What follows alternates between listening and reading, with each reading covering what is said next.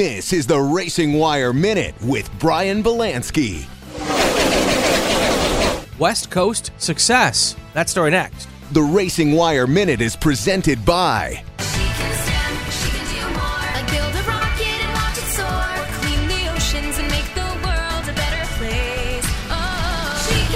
Learn more at She Can STEM. William Byron might be from North Carolina, but he sure does race well out west.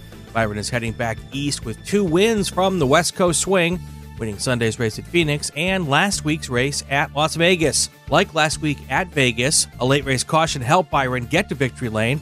Byron gives props to his crew chief, Rudy Fugel. Both wins came after decisions to take 2 tires on the final stop, putting the 24 car in position to take the win. Ryan Blaney came in second. Tyler Reddick, Kyle Larson, and Kevin Harvick rounded out the top 5. Up next, Atlanta, Sunday at 3 p.m. Eastern on Fox.